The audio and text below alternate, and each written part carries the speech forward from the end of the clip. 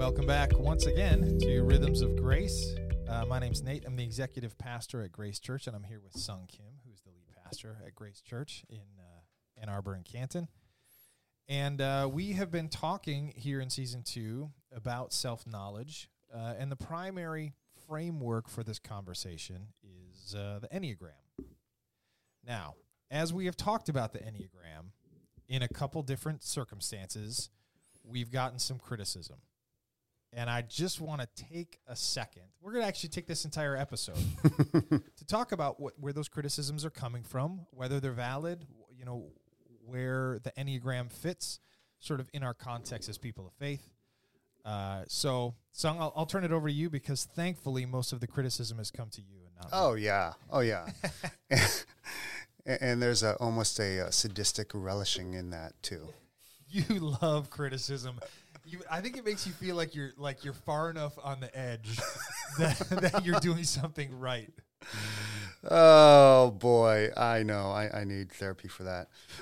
So it's not come from anybody actually inside the church or even probably our listeners, but in my other role, yes, I am overemployed. That's true, actually. I am the coordinator of leadership development in our denomination, the Reformed Church in America, and we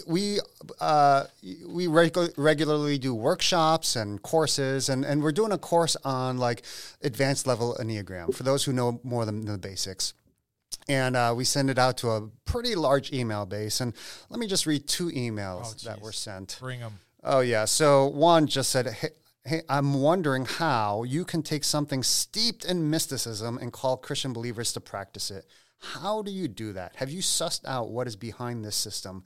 How does this align with God and the things of God? Or are we being sucked into something under the guise of goodness, which at its heart truly isn't? This and encourage people to pursue. God has delineated in Scripture how we are to be disciples and to make disciples. I don't see Enneagram as being part of it and wondering about your justification for bringing this forward. That started as being kind of like a, hey, can you tell me? But it wrapped up pretty like you're wrong. Yeah. And the one guy I work with in the denomination, Eduardo, he's like, hey, Sung, you want to respond to this? I was like, nope. Because and this has just been more from experience and learning because I know this is not a conversation. Yeah. Like I know they're not going to change my mind and vice versa. Yep. If I do respond, it'll be more out of courtesy and not because I'm trying to be, whoa, I'm really loud. Oh, sorry. So another email that was sent. This one is great. What a sad state of affairs. Oh, so right out of the gate.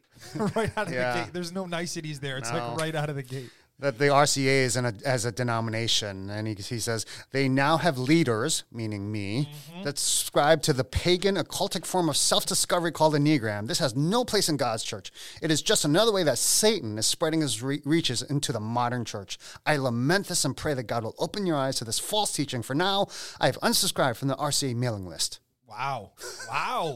You actually...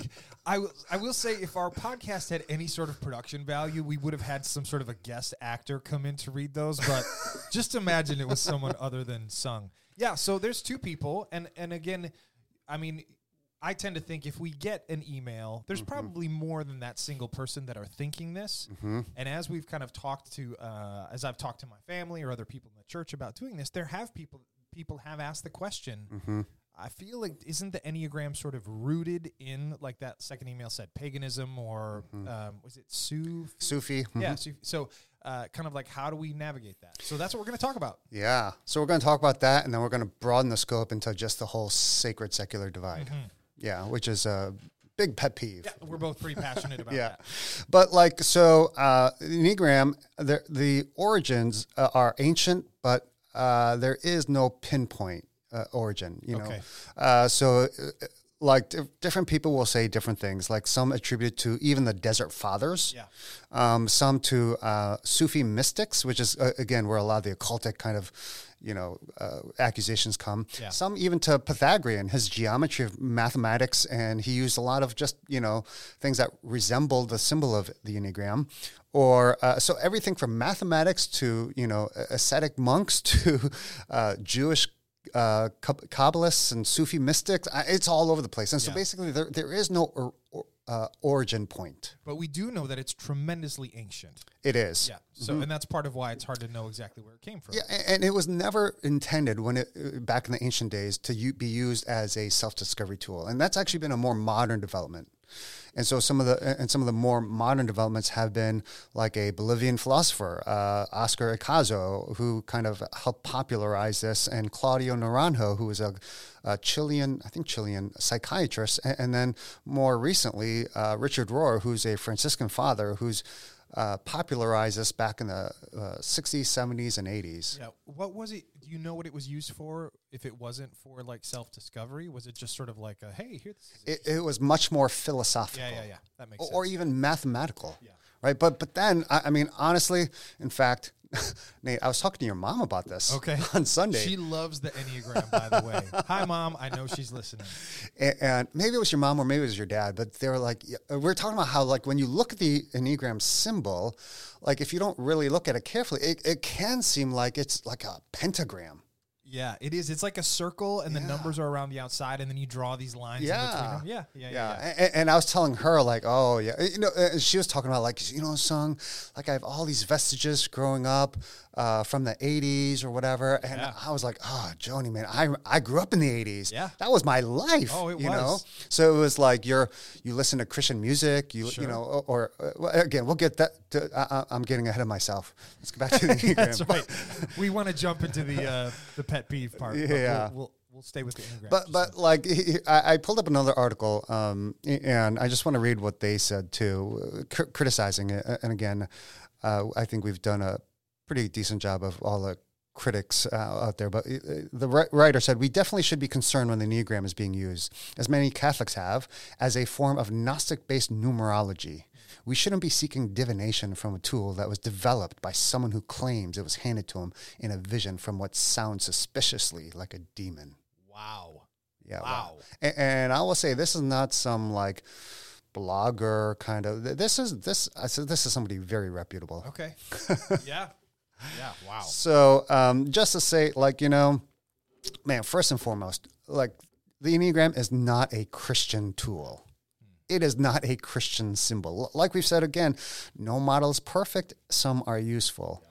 I love what one seminary professor, Chuck DeGroat, who's written a number of books, really good books. He's also a professor at Western Theological Seminary. He says this, and I think this is, so let's first off just disabuse the notion of, like, if it doesn't have Christian origins, then it must be pagan. Okay. We'll get to that later. Yeah. Let's talk specifically about the Enneagram, like, and we'll give a lot more examples later on about, like, so many things in our lives that aren't Christian in nature. Yeah, but even inside the church. Yeah. Yes. There's a ton of them. And if you apply the same kind of logic, oh my goodness, you would eviscerate everything in the sanctuary. Yeah. But we'll get to that. But he says this, which I think is really good, because when you look at the Enneagram, again, it's a tool. Or let me back up and say this.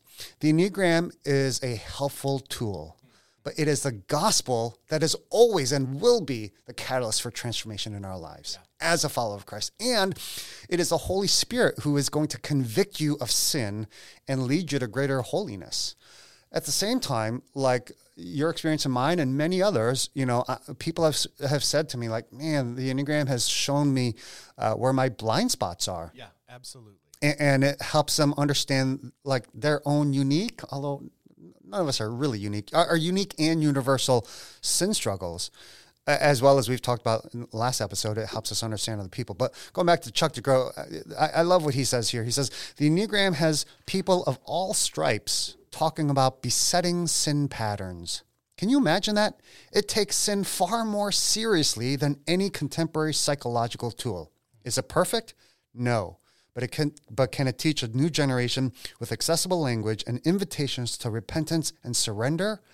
Absolutely. And you might just find Jesus when you didn't think you were looking. That's so good.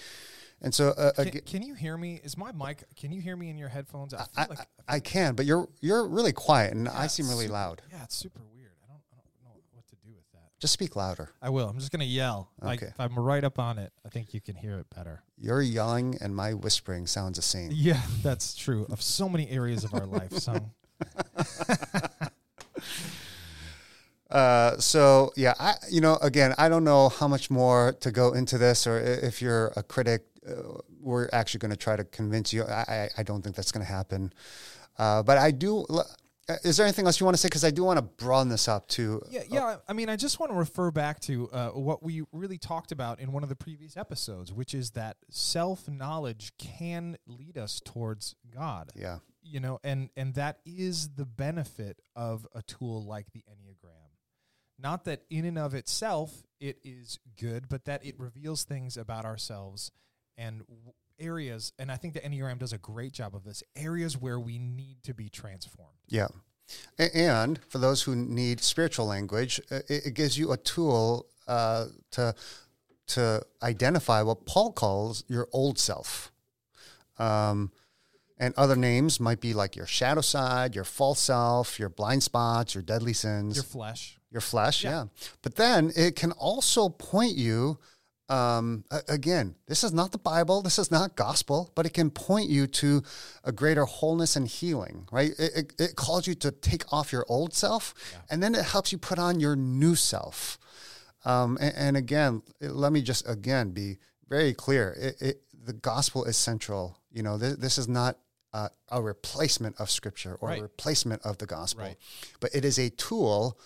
Just like, seeing a counselor or a therapist is a tool. Yeah. You don't replace that with the Holy Spirit. Right. Right? Like nobody says that. Yep. Well, maybe somebody, but so again, it's not this either or, sacred, secular. It's and there's a lot of discernment in that, and I think that's why people fall into one or two temptations of in this, but yeah, again, it's a helpful tool to grow, especially, and I'll reiterate this point, especially if you use it as not so much just a navel gaze and go, oh, how fascinating am I? Right. Or this is who I am, like, accept me the way that I am. Right. As much as it is like, oh, here's the dark corners of my heart. Yeah.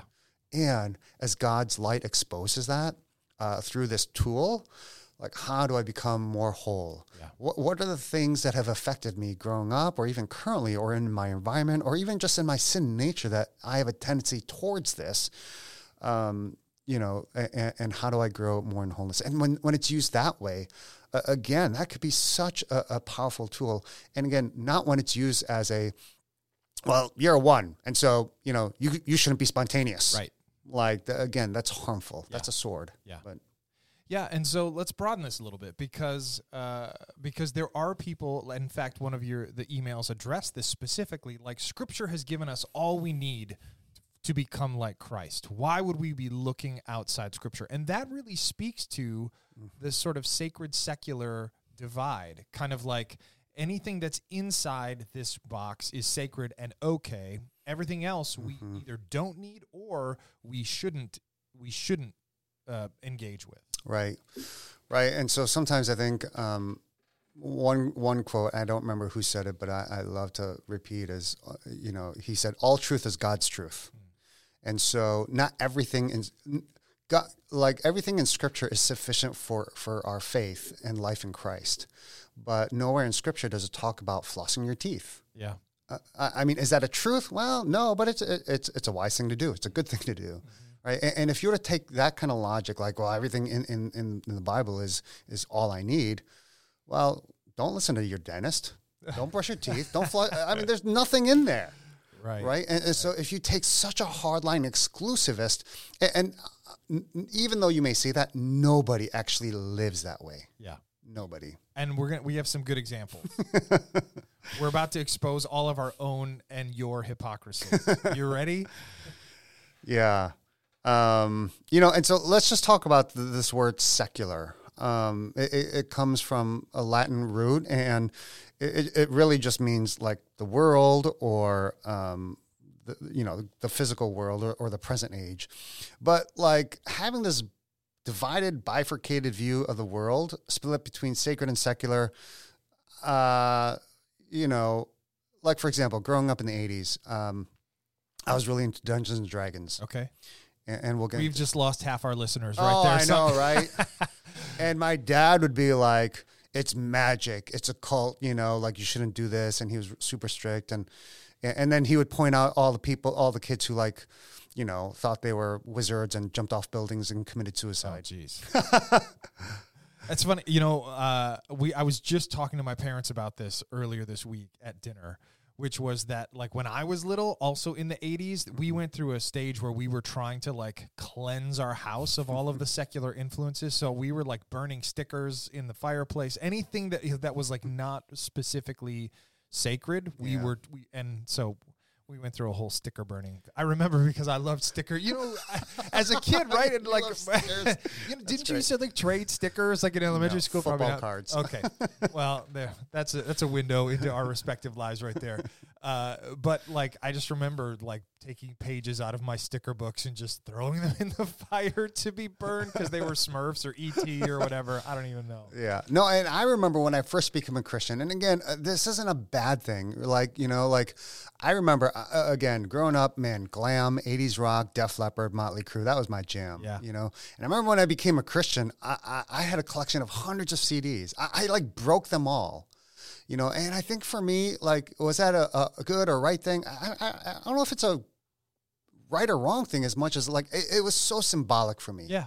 And I'm sorry, I just remembered, dude, my older brother and I burned all of his secular CDs on the railroad tracks by our house. Yeah, like we literally were like two teenagers and we walked like 3 blocks carrying a can of gas and then went up on the railroad tracks and somebody called the cops. Oh, no. And the cop pulled up. He was like, "Hey, what are you guys doing?" And we were like, burning our secular CDs. I mean, literally. So my brother had just become a Christian and he was like, he wouldn't lie. So the cop was like, "What are you guys doing?" He's like, "We were up on the railroad tracks." He's like, the cop said, "You weren't lighting any fires, were you?" And my brother said, "We lit a small one." And the cop looked so surprised that anybody would admit it. He was just like, "Don't do it again." And then he drove off. That's great. Yeah. And, especially in the music industry, Christian music industry, like I remember the day when Amy Grant, who was like the darling of the Christian church, sang like, what was that song? Baby, Baby, or something, like a love song or whatever it was. Baby, sweet baby. Yeah. Something that I just got to say. And then, oh, no, that's Aretha Franklin. And so many people were like, "Oh, she's not a Christian anymore."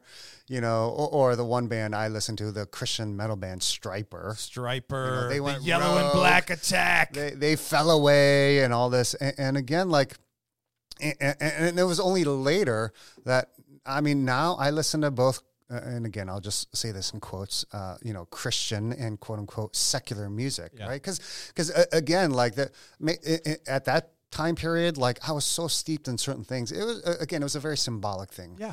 But later it was just like, but here's the other thing too. I remember this was my freshman year in college. I remember going on a mission trip and nobody in our church listened to quote unquote secular music, because it was just that kind of culture. You listen to Christian music. And then I remember going on a mission trip with a bunch of people from InterVarsity. It's a Christian ministry, campus ministry, and they were listening to quote unquote secular music. Oh man! And we all felt so like morally superior than them. Like, how can they listen to that stuff? Yeah. Now I know right now some of you guys are like, "Man, are you talking about relativism? Like, are you saying is everything okay?" Yeah. No, and we'll get to that. But just continue to talk about that. Like, and even just the whole like, let's understand this. First of all.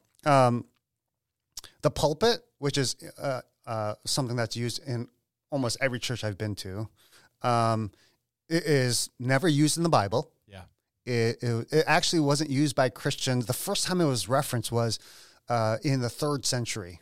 In like a Christian context?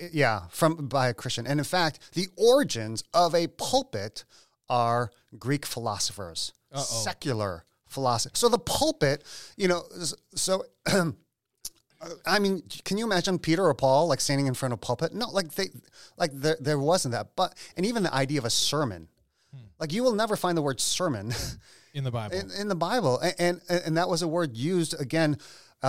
Its origin is from Greek and Roman philosophy, which is quote unquote secular. So again, if you want to apply the same kind of logic, well, we shouldn't call it sermon, and we should get rid of the pulpit. Yeah. And in fact, and I preach sermons on this, so many of the words that we use, like good news or gospel, like it was redeemed out of a secular. It was Caesar Augustus who proclaimed the euangelion, the good news of Caesar. And so what did Christians do? We're going to take that word and we're going to redeem it. Yeah.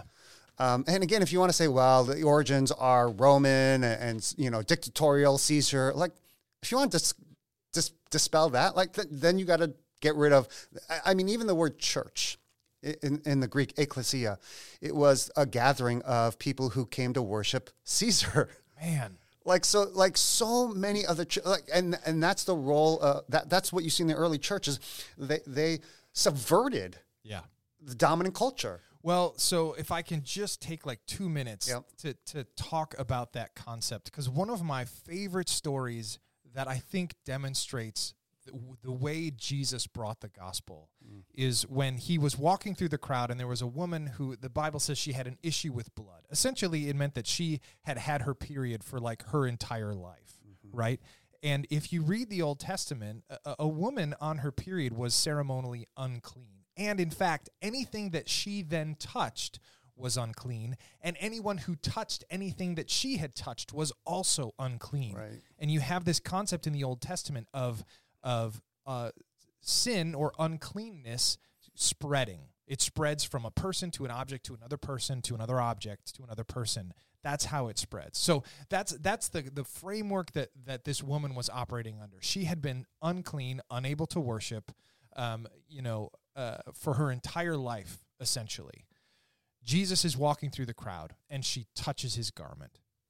And the way that the Old Testament would describe it is that Jesus should have become unclean. But what happened instead was that she was cured. She was made clean. The power ran the other way. Right. And so I think it's so critical in all of these examples you're giving. The New Testament church was essentially doing that, saying the way that we've believed is that a small bit of sin can pollute a tremendous amount of good. And what we understand as the new reality of the gospel is that the redemptive power of Jesus is more powerful. It moves upstream. It reverses the flow in a way that we've never seen before. And so that's what they were doing. They were taking a word that should have been polluting kind of their sacred worship and saying, nope, that's not the way the power of God flows. It flows the other way, and this word is now sanctified. And so when we talk about the divide, sacred and secular, oftentimes we're operating under the assumption that a little bit of secular is going to pollute the sacred. Right. And that's missing the core of the gospel, which is that the sacred cleanses the secular. Preach it, man. I should have you preach on Sunday. I'm getting fired up here. I just finished my first cup of coffee, so that could be part of it. And so especially when we use the word secular today, it especially in the Christian church, it denotes this like boundary marker. Yeah. Whether it's a job or art or music. And so again, especially the Hebrews, they had no understanding of a split between sacred and secular or religious or non-religious. And sometimes I see it like played out this way. It's almost like we over-sacramentalize religious things. And so I'll often hear people say something, and then somebody else will say, don't say that. You're in church. Oh, man. As if like this is some particularly like sacred ground. Yeah. And the inference is, well, when you're not in church, you can say that. Right. It's okay in other places, just not here. Yeah. And so again, this whole sacred secular divide goes back to Plato, again, a Greek philosopher, quote unquote secular Greek philosopher, because he divided reality into this higher spiritual realm of ideas and then this lower realm of physical world and senses, which was an imperfect copy of the higher realm. And then so actually this is getting a little philosophical, but just indulge me for a moment. But then there's this whole Gnosticism, which was a movement back in the early church that basically said the physical universe is inherently evil. They would even deny that Jesus came in bodily form or rose from the dead. And so that thinking has infected the Christian faith even to this day, especially when we think like, oh, when you're, this even plays out even in terms of like how we elevate full-time pastors or missionaries. Sure. Yeah, absolutely. And the inference is like, oh, I'm just a custodian or an engineer, so my job is less meaningful. Yeah. Absolutely not. Yeah. It's the reverse. And so there were no such things as full-time pastors, so that is, unbiblical. Right. We should just ban ourselves. Right. Right. So just to say, and especially, again, a little tour into history too. And then as you go into like medieval Christianity, that divide became even sharper between, priests and monks and the common people. And there was a sense of like, well, people who are priests and monks are more holy. And then when you bring it to today, what churches have done is they separate, as society has separated God and faith from the fabric of conversation, the churches began drawing lines and retreating and redefining things as Christian. So, praying and scripture is Christian, but playing and eating and drinking are not necessarily sacred, even though Paul says, whether you eat or drink, do it all for the glory of God. Right? Or the fact that Christians regularly shared the meal of Christ as a part of their worship gathering. Yeah. And especially when it comes to cultural expressions, right? Books and movies.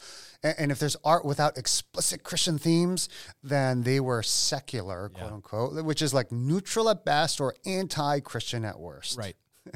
And so this fails to take into consideration that God is sovereign over his entire creation. And like we talked about, he is in the process of, through his people, redeeming all creation for his glory. Yeah.